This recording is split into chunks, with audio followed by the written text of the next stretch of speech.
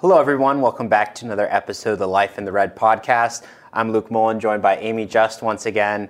And, usually these episodes are, break down last week football, break down our upcoming opponent. Well, today everything goes out of the window. Yeah, just a little bit, right? Yeah. So what we have in tune for you today, obviously we'll have all the discussion about head coach Scott Frost being fired, talk about the program being in flux a little bit. We'll touch on Georgia Southern, we'll touch on Oklahoma, briefly talk about volleyball as well. But, we need to get right into it. When you have a head coach get fired, obviously that's super important news. So Scott Frost, after 4+ seasons as head coach, 16-31 career record, he's out. And I think the first thing we got to talk about is why make the decision now for Trev Alberts?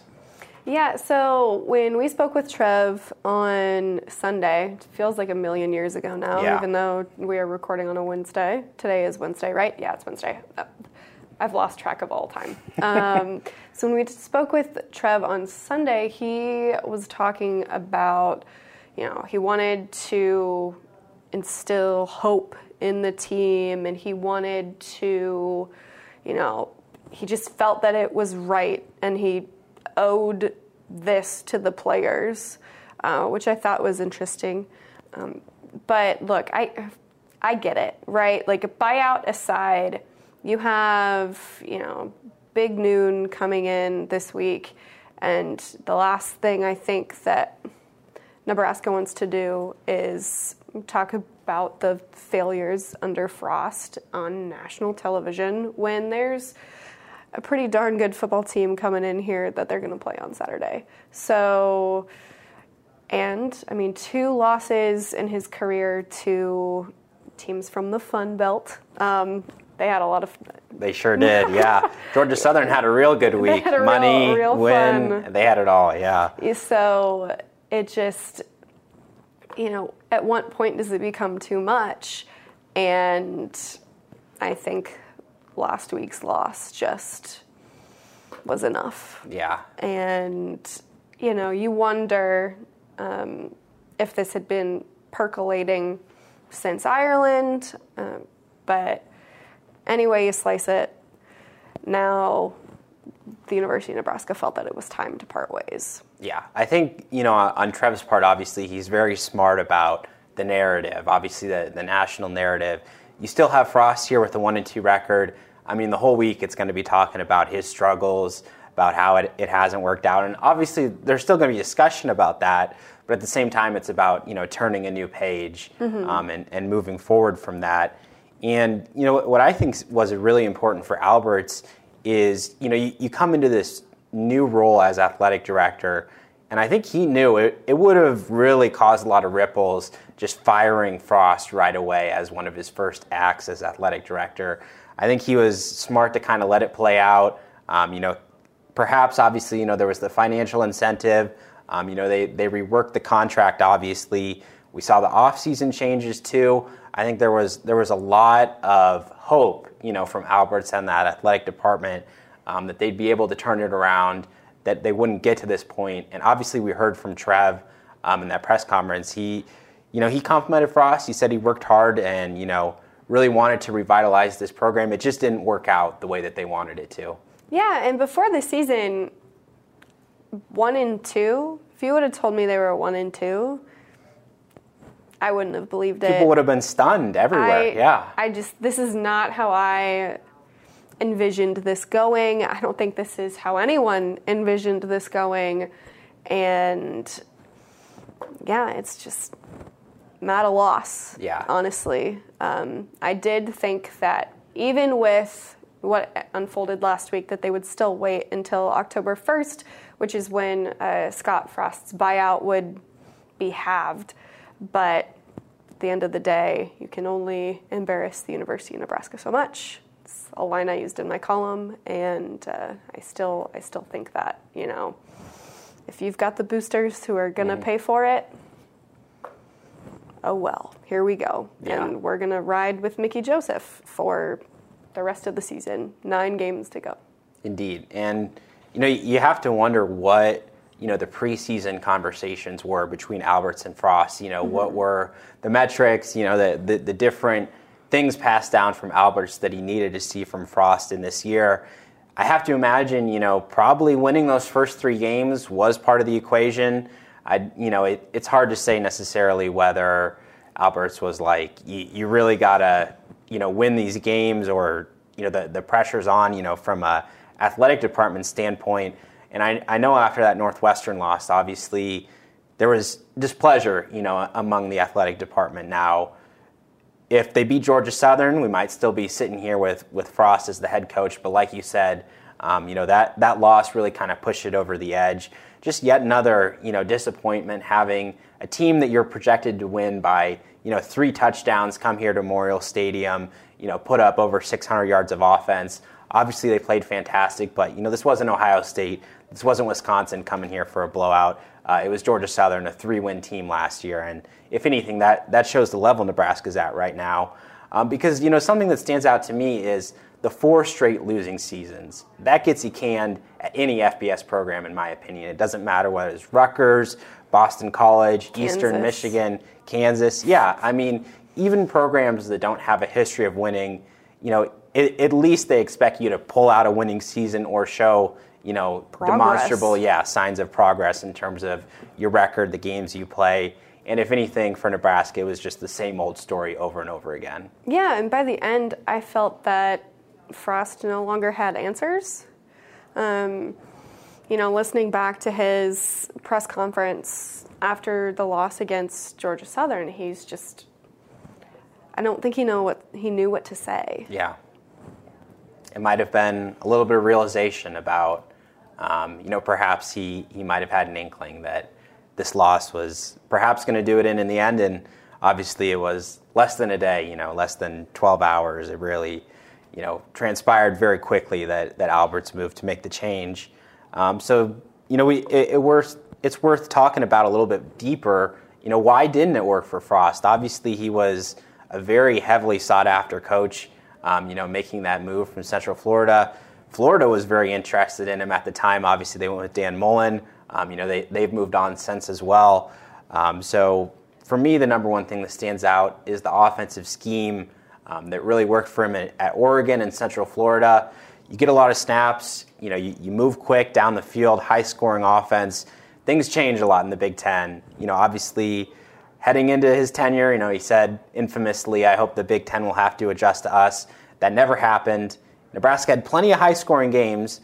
It wasn't a case where the offense never performed, but the style, I think, never quite matched up to the Big Ten in the way they'd want it to. Yeah, and it just, I don't know. Obviously, we can, look back, and hindsight's 20/20 and all of that, but I never quite understood we're going to make the Big Ten, adjust to us. I never quite understood that line, and that'll live in infamy, but I'm just at a loss. I really am, because I didn't foresee this happening. I mean, we look back almost 5 years ago, and most everyone was over the moon excited to bring Scott Frost in and change things up and have somebody who knows Nebraska restore Nebraska to what Nebraska should be. And here we are, just picking apart all of the faults. And no, there are so many of them. And it's just, we've had 4 days to wrap our heads around it. And no one saw it ending this way. Not 4 years ago, maybe last year, but not quite like this. Yeah, I mean, I think at the time there was probably a lot of public perspective that if Frost can't fix this mess, then who can? And I think that's a reason why a lot of fans are still, perhaps in support of him, upset that the athletic department made that change, because so many people did believe that Frost would be the guy to get this program back to national relevance. Obviously someone who had been a big part of that success in the 90s, someone who understood the program, growing up in it. But perhaps, that was maybe a recipe for the losing seasons that we've had, because yes, Frost always had that confidence that had come together, and perhaps that was foolish confidence in some aspects. I think probably we would have needed to see changes to the offensive staff maybe a season sooner. Yeah. Could have prevented this. Obviously, he was very loyal to his guys for several seasons. And loyalty, obviously, an important trait, in college football, but perhaps it served him wrong in this instance. But to me, the biggest thing of all, Nebraska out-recruited pretty much everyone in the Big Ten West, top 20, top 25 recruiting classes coming in year on year. But so many of those guys never saw the field, never made an impact, transferred away. And I think, looking back at his first recruiting class that came in, you had Adrian Martinez, a several-year starter. You had some other guys who contributed for several seasons. But, ultimately, coaches are judged, in a 4-year tenure. That first recruiting class that you have when they're seniors, are you able to build up the program? And that just wasn't the case. That class did not turn out at all. I saw a stat the other day that Nebraska is tied with another Big Ten West school of the most transfers over a recent period of time. I don't remember if it was 2, 3, or 4 years. Mm-hmm. But that's very telling. Absolutely. It's very telling. I don't know exactly what story it paints, but it's not a good one. Recruiting is about getting people here, but keeping them here. And what happens when you can't keep the talent here? It's just, you look at the transfer portal and how so many kids are in it. And I think fundamentally the transfer portal is a good thing. You can go get the Casey Thompsons and whatnot, but if you're relying on it for everything, it can be a bit of a mess. Yeah, it's kind of, in some senses, it's kind of a crutch. If you don't develop the talent that you have in the building already, then just grab the talent that somebody else developed for a couple of years, which, is not necessarily always the case. But like I said, far too many talented recruits that just did not translate into an on-field impact, and a lot of guys that didn't reach the ceilings that they had. And personally, I don't think that's an individual athlete's fault. It goes down to, of course, the coaching, the program, the conditioning, everything that goes into putting a winning product on the field. And it just failed. Too many one-score games, sloppy, undisciplined play, and some of the same issues we saw in 2018 still here in 2022. And for me, that was the final nail in the coffin. But we can look forward now. Obviously, the Scott Frost era has come to an end. Mickey Joseph taking charge of the program for the next 9 games. And already a few changes in place. We heard from him on Tuesday. First one, players used to have the day off on Sunday. Now it's Monday. They'll be in the building Sunday. Presumably, in my opinion, for a very quick turnaround on film study, make sure those guys don't even have 24 hours, to put the game out of their memory. I think, to me, that change indicates if there's an issue on Saturday, they're going to want to get it addressed as soon as possible in that meeting room. Yeah, and this is not a weird schedule. I've seen it in many places that I've been before, including in the NFL. You're done with your game, and the next day you're working on getting things. Yeah. You're fixing things, you're tweaking things, you're looking at things that worked well, so you can flush it and move on. And I think that can be a positive for them. Absolutely. A few of the other changes, offensive analyst Mike Cassano, he'll now have an on-field role as the wide receivers coach. Mickey said, yes, he'll still be involved with that, but it's one of those things where as a head coach, there's so much that you're dealing with, not just on game day, but, leading up to the game, in practice. He's going to set the schedule, team issues, disciplinary. Just so much stuff logistic-wise. Meeting with us, yes. Doing broadcast things. It's a very long list of responsibilities that you wouldn't otherwise think about. And so, it just makes sense for him to hand the day-to-day off to somebody else. But knowing Mickey, he'll be involved in there as much as he possibly can. Yeah, those are his guys. He's been working with them all throughout spring and fall camp. So he's not going to let that go, most definitely. But we also heard on Tuesday, he was very candid. The defense needs to be improved. And a few of those changes, defensive coordinator Eric Chinander will be working with the safeties in practice, whereas defensive backs coach Travis Fisher, he'll work with the corners and the nickels. Again, hoping to focus more attention on those specific position groups, hoping that the different coaches can, bring something different, have two different, pairs of eyes and be able to look into some of those issues, but no issue bigger on defense than tackling. We've seen this on the field, that the tackling has not been good enough.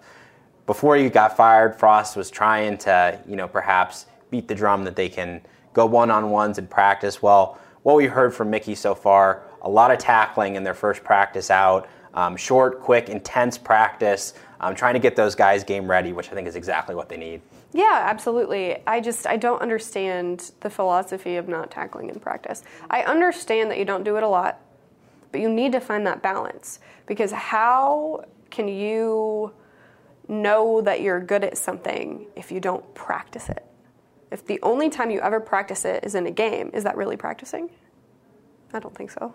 That's a good question. Maybe we should have posed that one to the staff. But I mean, to your point, I think probably a lot of it is fear that those starters are going to get hurt. I know. I've seen it. It. Again, not to bring up past stops, but at Kansas, the starting quarterback got tackled in the spring game and tore his ACL. So I understand the reasons why you don't want to, but you need to find that balance. You need to find the line. And I don't think under Frost they were close to finding that line. You have to practice tackling, whether that's with live plays, with dummies, whatever. And it didn't look like they were making any progress there. And hopefully, now that the page is being turned, we can find some semblance of progress there. Because as I've said, I think the defense has very talented players. They're just not coming together and doing the fundamental things that they need to do at the level that they need to do it. And once they get there, I think they'll be better. I know they'll be better. They just have to take the steps to get there. Definitely. I mean, in regards to the tackling, too, I think a lot of coaches would say anytime you're out there on the field, anyone can suffer an injury. Obviously, in practice, you're trying to mitigate risk. You know that in the actual games, that risk of injury is a lot higher. But to me, you can't just assume the worst. You can't just hide and cower from that. You really got to give those guys game action, and I think the players will be better off because of it. And further changes could come. Trev Alberts publicly supported Joseph's ability. He said he's the head coach. He can make whatever changes he deems fit. And in terms of his approach, from what I've seen from Mickey, I think he's kind of a tough love kind of guy. He'll work you hard, but from a place of love, knowing that it's going to make you better. Trying to get this roster Big Ten ready. And, we touched on this briefly in the rapid reaction we shot on the field, but, you've known Mickey for a while, dating back to, your time at LSU. What do you know about his character and the way that his players, responded to him then and now? Yeah, I mean, Mickey has worked with some of the best wide receivers in the game right now, whether that be Jamar Chase, Justin Jefferson, and we're seeing that, Nebraska can develop some of those guys too. Trey Palmer, one of the guys that, once Mickey left, wanted to be here. Like, there's a reason why, Trey wanted to follow Mickey. He spoke about how he looks at Mickey like a father figure. And I think that that's a common trait among a lot of his past receivers. But it's that tough love. Like, he's going to be hard on you, but he does it from a place of, he cares so much that he wants you to be better, that he's going to be hard on you. And that coaching isn't for everybody. Everybody's different. But I think that the guys who've been in the room with Mickey, regardless of where he's been, have appreciated that and have worked well with that for the most part. Yeah, and that style, I think, is great for wide receivers, guys who are getting into one-on-one matchups, trying to beat the DBs. And I think it's what this team needs right now. They do not need to be coddled. They need to get a fire, lit under them, and really come out here strong in the last 9 games of the year. And we'll get into Georgia Southern and Oklahoma here briefly, but wanted to touch on Nebraska volleyball. Obviously, a very big match last night, going up against Stanford. Drops their first match of the season. But great crowd on hand. Obviously, a great program in Stanford that usually gives Nebraska fits. Nicklin Hames leaves with an injury. Just what were your takeaways from the match? Yeah, Nicklin, she was playing really well, and then it was like a switch flipped where she was missing some sets, and she came off the court crying, and went to a trainer and spent the rest of the match on the bench. Not sure how long she'll be out. Not sure exactly what was going on there, but hopefully she feels better soon. And yeah, so Kennedy Orr came in, cold, right? Because it's so late in the match. Yeah. She comes in, she does a fairly decent job. Still missed some of her sets. It's why Nicklin has been playing alongside Ani Evans in their 6-2 rotation using those two setters. But for coming in cold, I thought she did a pretty okay job. But the tail of the match is just errors at very inopportune times, whether those were service errors or, kills that went out. If you look at the stat sheet, and I wrote my column about this today, if you look at the stat sheet and just ignore the specific scores from each set, you would think Nebraska won the match. Because Stanford had so many service errors. It was a record in the rally scoring era against Nebraska. Mm-hmm. And the difference between Stanford service errors and Nebraska service errors, if you use that math with kills and the number of attack errors, on paper it looks like Nebraska wins, but it's just those poor timed errors, and got to fix those things. 2 points better. That's what Maddie Kubik said after the game. And you got to win those close sets. And when you don't, things like this happen. But not to be all doomsday. This happens. This happens, right? I mean, you look back last year, you look at 2018, 2017, 2015, all years where they've made a deep run in the tournament. They've lost 1, 2, or 3 non-conference matches against really talented teams, and they've rebounded well. And I think that this was a challenge that they needed. This weekend will also be a big challenge for them on the road at number 13, I believe, Kentucky, to close out the non-conference slate. Should be a learning opportunity, and we will see if the lessons learned go into effect immediately this weekend. Yep. So, Huskers will probably drop a couple of spots in the rankings, but not a big deal at this point in the year for sure. And, these big non-conference games, that's what you need at this point in the year. Obviously, they had quite a few tune-ups, before this time. Creighton pushed them, gave them a great match as well. But, you get better from losing, from being tested like that. So we'll see how Nebraska volleyball bounces back from that one.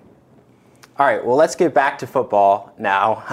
As if we didn't spend enough time on it, we'll get more volleyball discussion in future weeks for sure. But let's talk a little bit about Georgia Southern, talk a little bit about Oklahoma, because it's important, for where we're at in the season. Obviously that Georgia Southern game, we talked about the Sunday presser feeling like years ago. This game is eons ago, is a completely different situation for Nebraska football to be in. One-on-one on the year, still a lot of, potential to keep the ball rolling, but this game completely changed things. The defense was just exposed, 642 yards of offense. Mm-hmm. Georgia Southern ran the ball with ease, threw the ball with ease, pretty much did whatever they want. The yardage was the most any opponent ever put up at Memorial Stadium. Another crazy stat for you. Nebraska had won 214 straight games while scoring 35 points or more at Memorial Stadium. Their first ever loss in one of those contests. So the takeaways from the game was offense was great. Mm-hmm. Casey Thompson, Anthony Grant, they both really played up to their potential. Casey, a couple tough touchdown runs. He made a lot of great throws. We look at that 98-yard drive deep in the fourth quarter. That's what winners do. But the defense just wasn't up to the standard. No, and how do you expect your offense to succeed in that, right? They're doing everything that they can, but the defense has to get off the field. And it was an embarrassing production from them the other night. Couldn't stop anything. And this is an air raid offense. Yeah. And they couldn't stop the run. Now, granted, Nebraska's run defense has shown through the first, 2 games that there were some significant tweaks that they needed to make there, and they just got royally embarrassed last week. Mm-hmm. And right now, the run defense, by the way, 115th nationally out of 131 qualifying teams. I think overall defensive yardage, I think they're 125th out of 131. So a lot of improvements to be made. And when I look back at that Georgia Southern game, looked at a little bit of the film, trying to figure out what went wrong for the defense. What stood out to me was how often this team just sits in a 4-man rush, 2 linebackers in the box, and really put the safeties back, have the nickel in, which again, they schemed that for the passing offense. They knew the nickel needed to be a big part of their game plan, but I think we've seen the adjustments haven't been quick enough, and whatever Nebraska tried to throw at Georgia Southern on Saturday, the Eagles were just one step ahead. There were a couple times, where they'd blitz, send 6, and Van Treese get the ball out quick to the boundary, that one-on-one coverage. He did a great job beating those blitzes as well. But to me, I think the base setup with the 4-man front, the 2 linebackers, it just has not been working. I think Nebraska needs to find a way to bring more pressure or to change up the personnel groupings a little bit, because obviously Oklahoma, they'll have been looking at the film, they'll have been seeing the exact issues that Georgia Southern exploited, and I think they'll try to do some very similar things here on Saturday. Yeah, if there aren't immediate adjustments made there, it's going to be worse. Hard to imagine that, but Oklahoma is in the top 10 for a reason. Yep. And it could be bad if changes aren't made now. Yeah, I mean, you look at the Oklahoma team, which let's dive into that a little bit.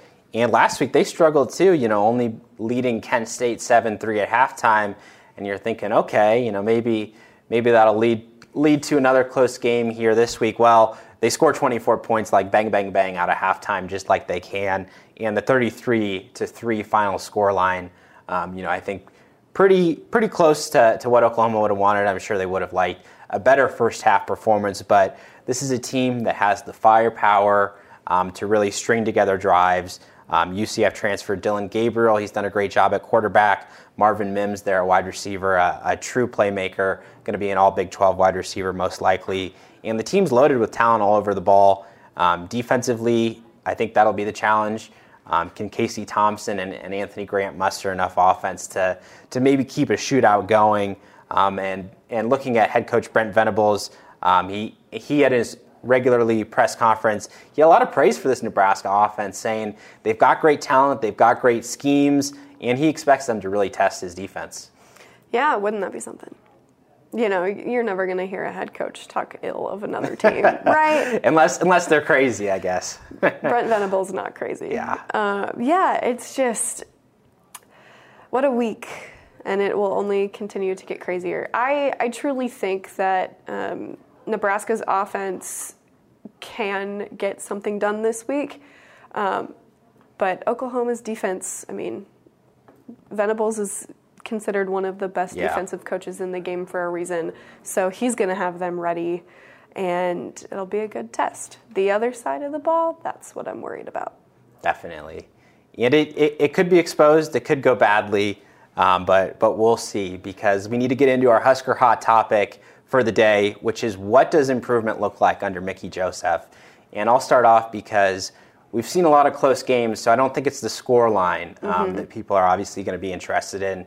It's going to be the on-field product. How do the players look out there? More importantly, I think, what's the general attitude of the team? How do they react to the tough moments of the game? Because you can bet that an opponent like Oklahoma, they're going to throw some punches. They're going to have Nebraska down at points. Maybe it'll be close. Maybe they'll always be in the game. But I think there's definitely going to be a point in this game where they're going to need to rally. They're going to need to summon up their courage. And we've seen that at various points under Frost's tenure. But if Mickey can achieve that in his first game, I don't think anything would be welcomed by the home fans as much as a team that just keeps on fighting and doesn't make a lot of those same issues we've seen. Yeah, I want to see cleaner tackling. I know that can't be cleaned up completely overnight, but I want to see that. And then in the event that they're down at halftime, how do they rally? Yeah. How do they come out of the locker room? Are they on fire? Are they ready to go? Or are they, defeated before they even get out there? That's what I want to see. I want to see them, not worried about, okay, we're still in this regardless of how much they're down by or up by. That is also a possibility. Anything can happen. But how they come out of halftime, regardless of what they're facing, I think is going to be really important for them. Yeah, we've heard a lot about maybe the lack of halftime adjustments from the staff in recent games dating back to last year as well.